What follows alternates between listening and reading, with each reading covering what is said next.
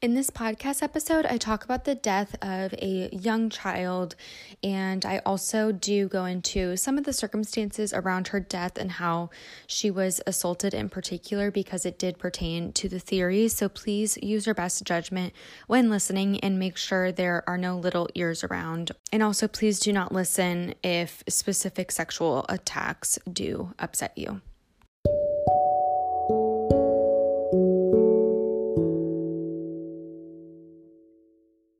A huge thank you to Hunt a Killer for helping me bring you all this week's podcast episode. If you're anything like me, your ideal Friday or Saturday night is spent at home on the couch in your pajamas, maybe drinking a little bit of wine or some hard seltzer with your family and your dogs. Because I would rather stay in than go out, I absolutely love Hunt a Killer. If you haven't heard of Hunt a Killer yet, it is a murder mystery game told over 6 boxes. In each box, you will get things like witness statements and autopsy reports, and using these clues, you can solve a murder by the time you get to the final box. At only $30 per box, Hunt a Killer is way less expensive than a night at the town or a night at the movie theater, and it's an affordable way to spend time with your family and relax at home. If you like my podcast or anything true crime related, you will absolutely love Hunt a Killer. And the best part is that with the link in my show notes, you will get 30% off your first box.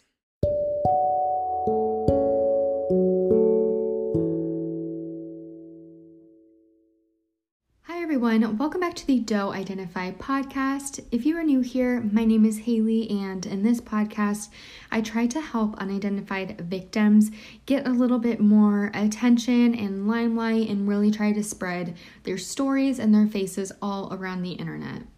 This week's episode is so special to me, and it's always going to be one that I remember recording. And for one, it's because it is over the Walker County Jane Doe. She has the biggest place in my heart, and I just have always really found her case really interesting, very tragic, very sad, and I have this weird thing where I like to think that I've kind of taken her in because I personally have a theory that her family just hasn't looked very hard for her, because she is kind of the poster child for being a Jane Doe. If you look up Jane Doe, her face will pop up all over. And I've wanted to record this episode for a really long time. At first, I actually thought my podcast was just going to be about the Walker County Jane Doe, but I realized that wasn't going to be enough content. The case isn't moving very much, and it just wouldn't be possible. And so that's why I started the Doe Identify podcast, so that way I can help other Jane and John Does as well. So this week's episode is just really important to me, and it's also super important because I had the blessing to interview Carl Koppelman. If you don't know who that is, he is actually the artist of my episode art. He is a really big deal in the Jane and John Doe community. He has just done an amazing job recreating what these people looked like when they were alive, and his work has helped identify so many people. So I had the amazing opportunity to talk with him about the Walker County Jane Doe and also a little bit about his career. And Carl is just so nice. He's so humble, and it was just a really huge blessing for me to get to speak with him and interview him. Ever since I actually found out about the Walker County Jane Doe, I've been following his work. And so I just feel so thankful that he gave me the time of day to interview him. I'm sure he gets contacted all the time through media outlets. And so, yeah, this episode is just so important to me, and I hope you all love it. And I hope that this young girl will get identified soon. Unfortunately, I just think DNA is what's going to identify her one day, just because of how old this case was. But without me rambling anymore, let's go ahead and get into this young girl's case. So the Walker County Jane Doe is the only name we have for a teenager who was found dead on November 1st, 1980 in Huntsville, Texas. She was found within the 123rd mile marker on the side of Interstate 45 going northbound by a trucker. I always try to breeze past the cause of death, and I only give details if it was really important to talk about. And what's really important here is to know that this girl was brutally attacked, and this is, a really big reason why I think she has such a big following and has so many supporters, is because it's just, how can you do this to such a little girl? And I know there's baby does out there, and all of it is so sad no matter the age, but it's just the brutality that her killer had and the sheer evil that was inside of them. To do this to a young teenage girl is just mind-blowing, and it just really gets to me and makes me really emotional. But something that is important is what happened to her because of some theories that have come about, and also why her killer has not been brought to justice. And it's that she was sexually assaulted in both lower body cavities with a blunt object. We're not sure if she was raped by someone who maybe had a condom on, but the reason I'm pointing this out is because there was no biological evidence that was recovered.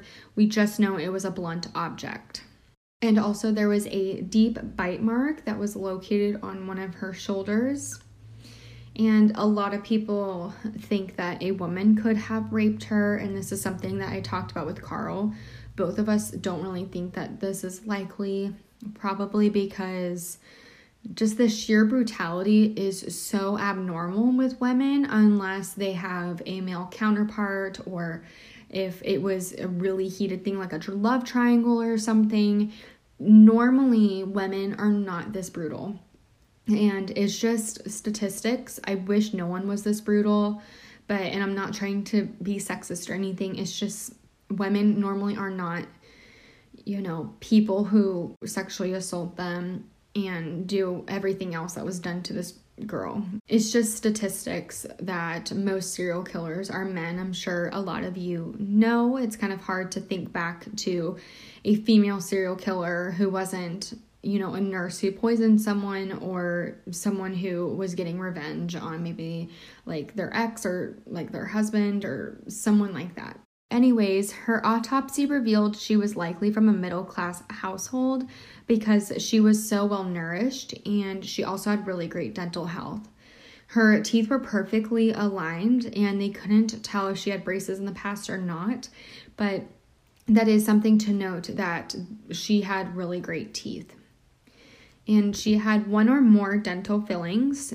She also had light brown hair in a wing style, and it's important to remember it's light brown because some depictions have her with black hair rather than, this light brown color. And so it's important to remember she had light brown hair, and she styled it in a wing style, which was very popular in the 80s. So she was very on trend. Her eyes were a pretty hazel color, and she was around 5'6", and was between 105 and 120 pounds. And so she was very lean. In her autopsy images that I don't recommend looking at because it is a child and it's just really disturbing, she had fuller lips, and we're not sure if that was because she had been beaten, or if it was because there was some pooling going on as she was dead. But we do know she didn't have thin lips by any stretch of the imagination. She probably had medium to full lips. And she had a very small nose and a very small chin. She had very feminine, dainty features, and she was just really beautiful. If you look at her image, she was just a very beautiful young girl, and she had a scar underneath. I believe it was her left eyebrow, but I could be wrong. And this is something that detectives disagree with. Carl mentioned in his interview, which you will hear in part 2 of this episode, that a detective said that she didn't have that, but in all of the images, she had some type of scar. And a part of her eyebrow was actually kind of ruffled a little bit. That looked like, maybe she had some smaller scars within her eyebrow. I'm not sure if that makes sense, but hopefully you can look at the renderings that Carl made, because he did include this scar in his images of her. And some other smaller notes is that she had her toenails painted light pink, and she was very well manicured. She was pretty clean, and it didn't look like she had been a runaway for very long. A lot of people compare her to Deborah Jackson, who is also known as Orange Socks. And Carl did a sketch of her as well, which was just a really great sketch. It looks excellent. But Orange Socks, or Deborah Jackson, was in fact a runaway, and police could tell because she wasn't groomed very well, and her fingernails were dirty, they were grown out, and they could just tell. But with the Walker County Jane Doe, she had been taken care of. So to me, this sounds like she may have ran away, or maybe was with her family or had proper shelter just days before all of this occurred. She also had pierced ears but didn't have any earrings on. But something that I think it could help get her identified, or at least get the right people paying attention, is she had a gold necklace on with a rectangular pendant containing a smoky glass stone on it. And there are pictures of this. This is such a unique necklace. And this necklace kind of reminds me of, I don't know, I remember as a kid, I would go on vacation and pick up like a piece of jewelry or like a stone or something that reminded me of the place. It just reminds me of that. And it's just not a necklace that I think was in style back then. So it's just important to look at this necklace if you have any young woman missing from your life who went missing in 1980 or so. She also had a pair of red leather strappy high-heeled shoes, which were found near the body, but other than that, that was it.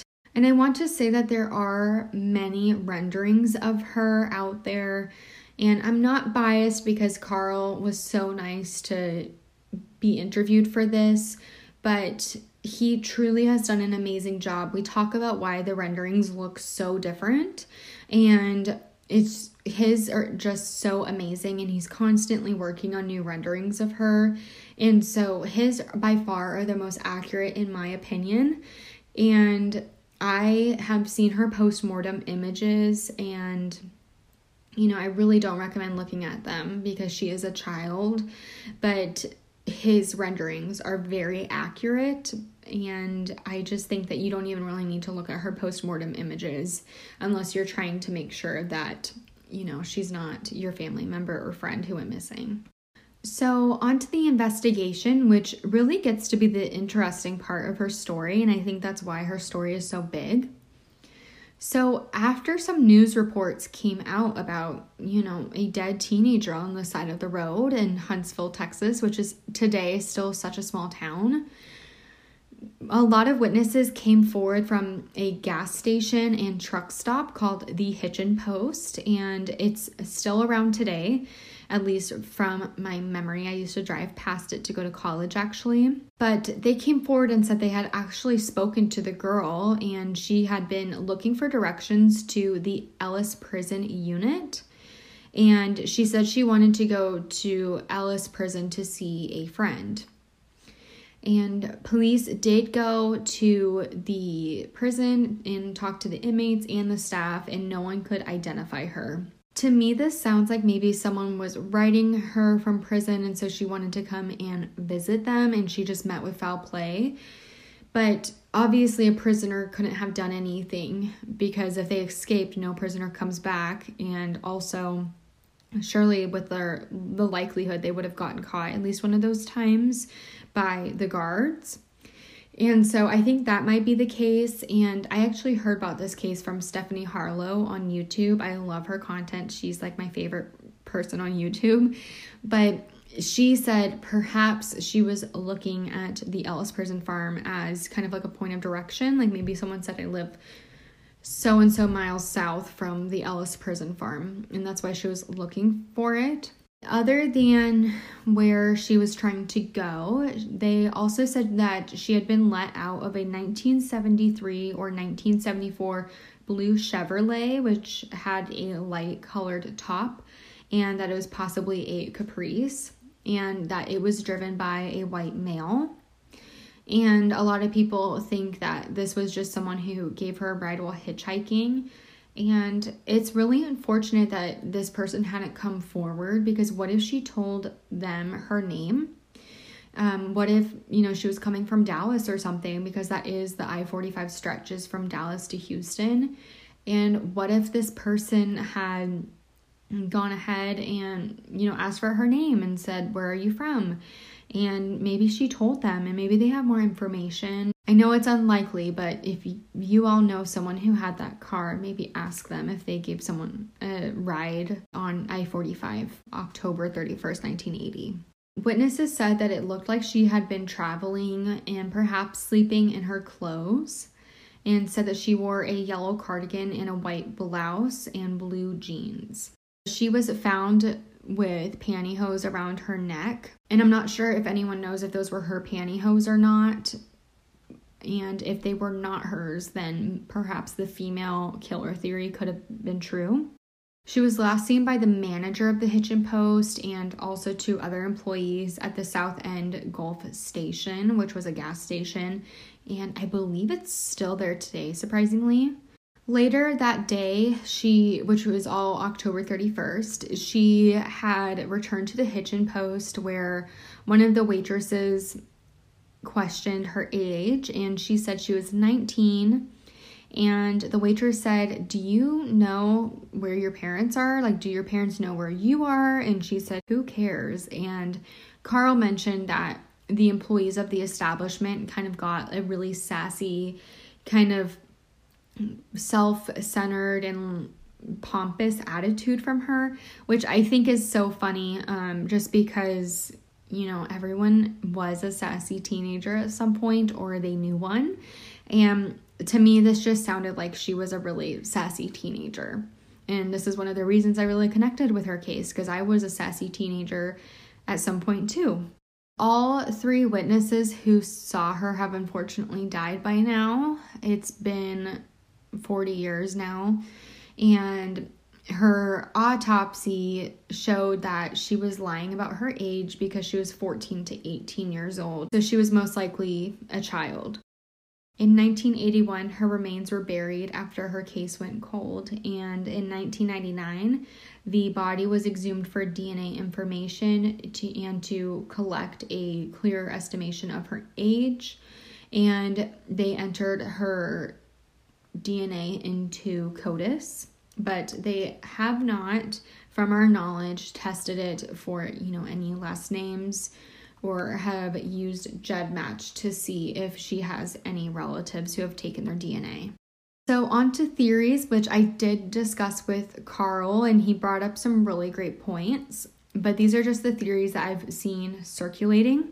So as I mentioned, there's the female killer case because there was no biological evidence. And also Henry Lee Lucas was considered as the killer, but the bite mark did not match his bite. But something that Carl mentions in part 2 is that he had dental work, and so they weren't able to tell if the bite mark was from him or not. But I think there's proof that he was in Florida at the time of her death.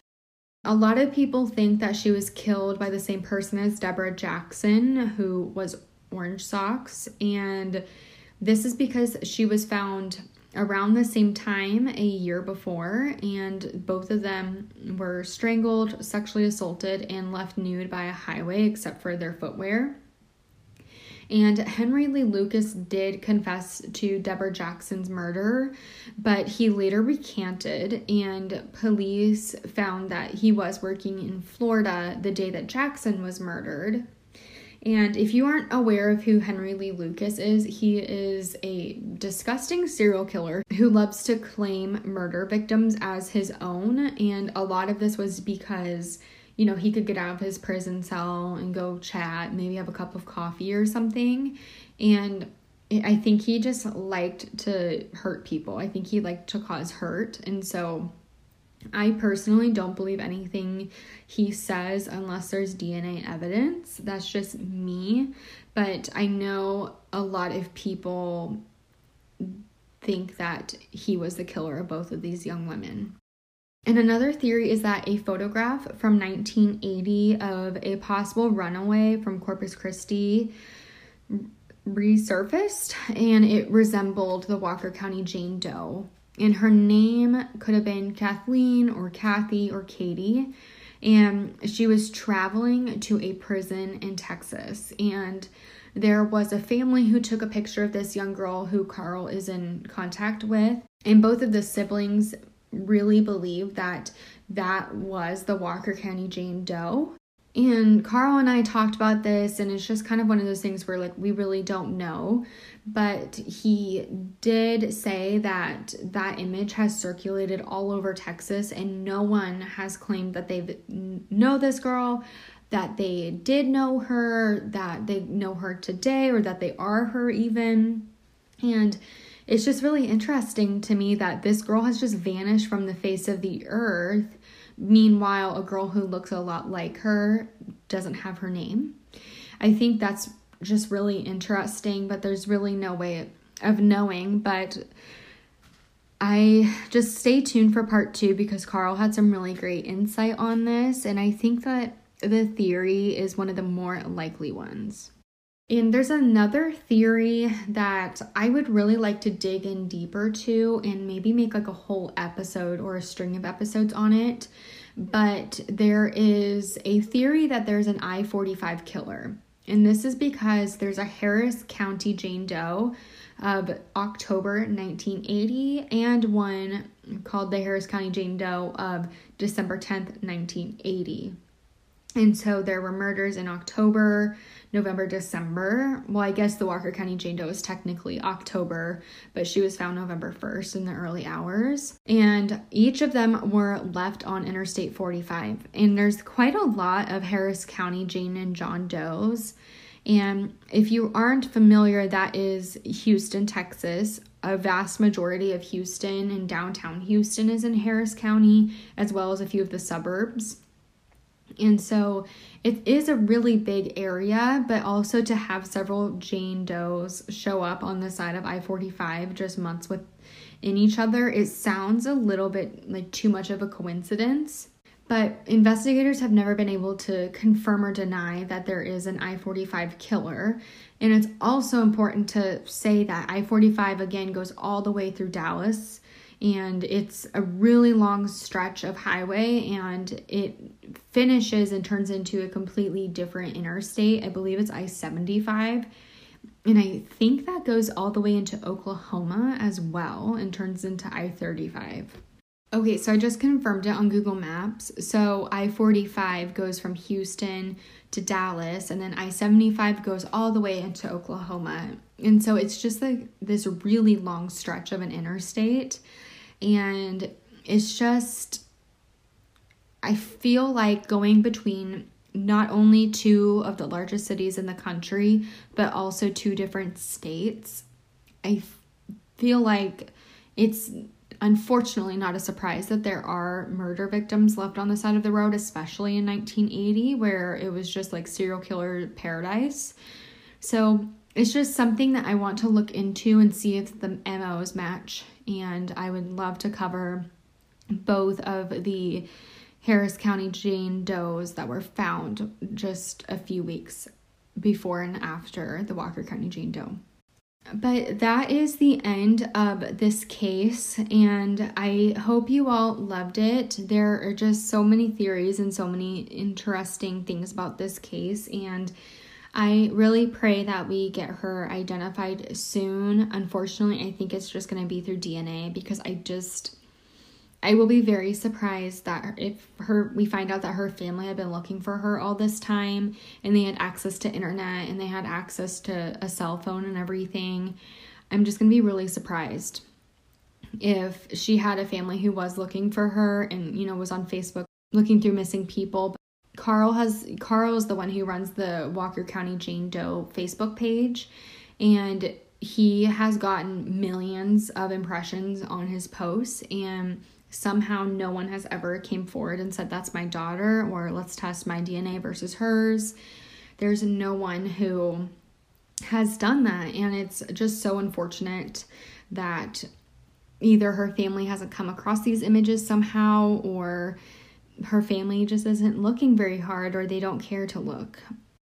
I just would really like to invite all of you to kind of band together and advocate for all Jane and John Does, but especially the Walker County Jane Doe, just because she was just a young girl. Something that I didn't mention, and it's kind of because I don't think it's true. She said she was from Aransas Pass, Texas, and investigators looked into all schools to see if there's any girls who just like vanished and stopped coming to school, no matter the reason. And they didn't find anything, and they looked all over Texas. And to me, that says that she was not going to school, and just I think her family may have been neglecting her, unless she was homeschooled. Of course, that's possible. But it's just really sad to me that the cards have not been right for this Jane Doe, and I just really hope that she gets identified soon, definitely within my lifetime, because it would just be so sad if she never got identified. So please join me in advocating for her and kind of just like being her family. That, yeah, I don't want to get all sappy or weird or anything. I just like have this really big place in my heart for her because I just relate to her so much, and I just feel really bad for her. Please stay tuned. I'll be publishing my interview with Carl, and I'll be talking about him and his connection with this case and his career as someone who is a CPA, and also in his free time he creates renderings of Jane and John Does. And he just has such a great story, and I think he's an awesome person. And so do be sure to go ahead and keep an eye out for our bonus episode. Thank you all so much for listening, and thank you all so much for those of you who do share either my episodes or the images of people to Facebook groups or any other groups like that. It really helps a lot, and it really helps people get identified a lot more quickly, and it gives something that investigators can check out and maybe even test DNA. And this goes for all Jane and John Doe cases. All right, everyone, I will see you back here in a few days with the bonus episode. Thank you so much for listening.